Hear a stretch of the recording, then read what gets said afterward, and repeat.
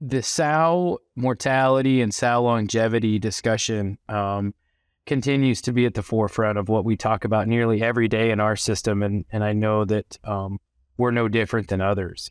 The cost of a sow and a gilt is very, very expensive, and the cost of maintaining her is expensive.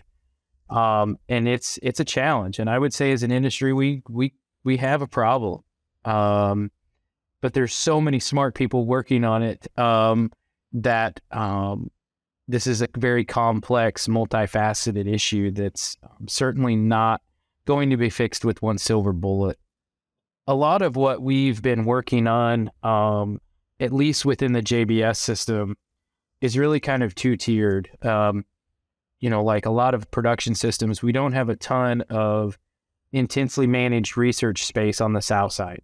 So it's very, very hard to really get nitty gritty with a really cute nutritional intervention or plan on the south side, because it just takes so much to manage it. And then the numbers to get any sort of repeatability of scale really inhibits a lot of those challenges.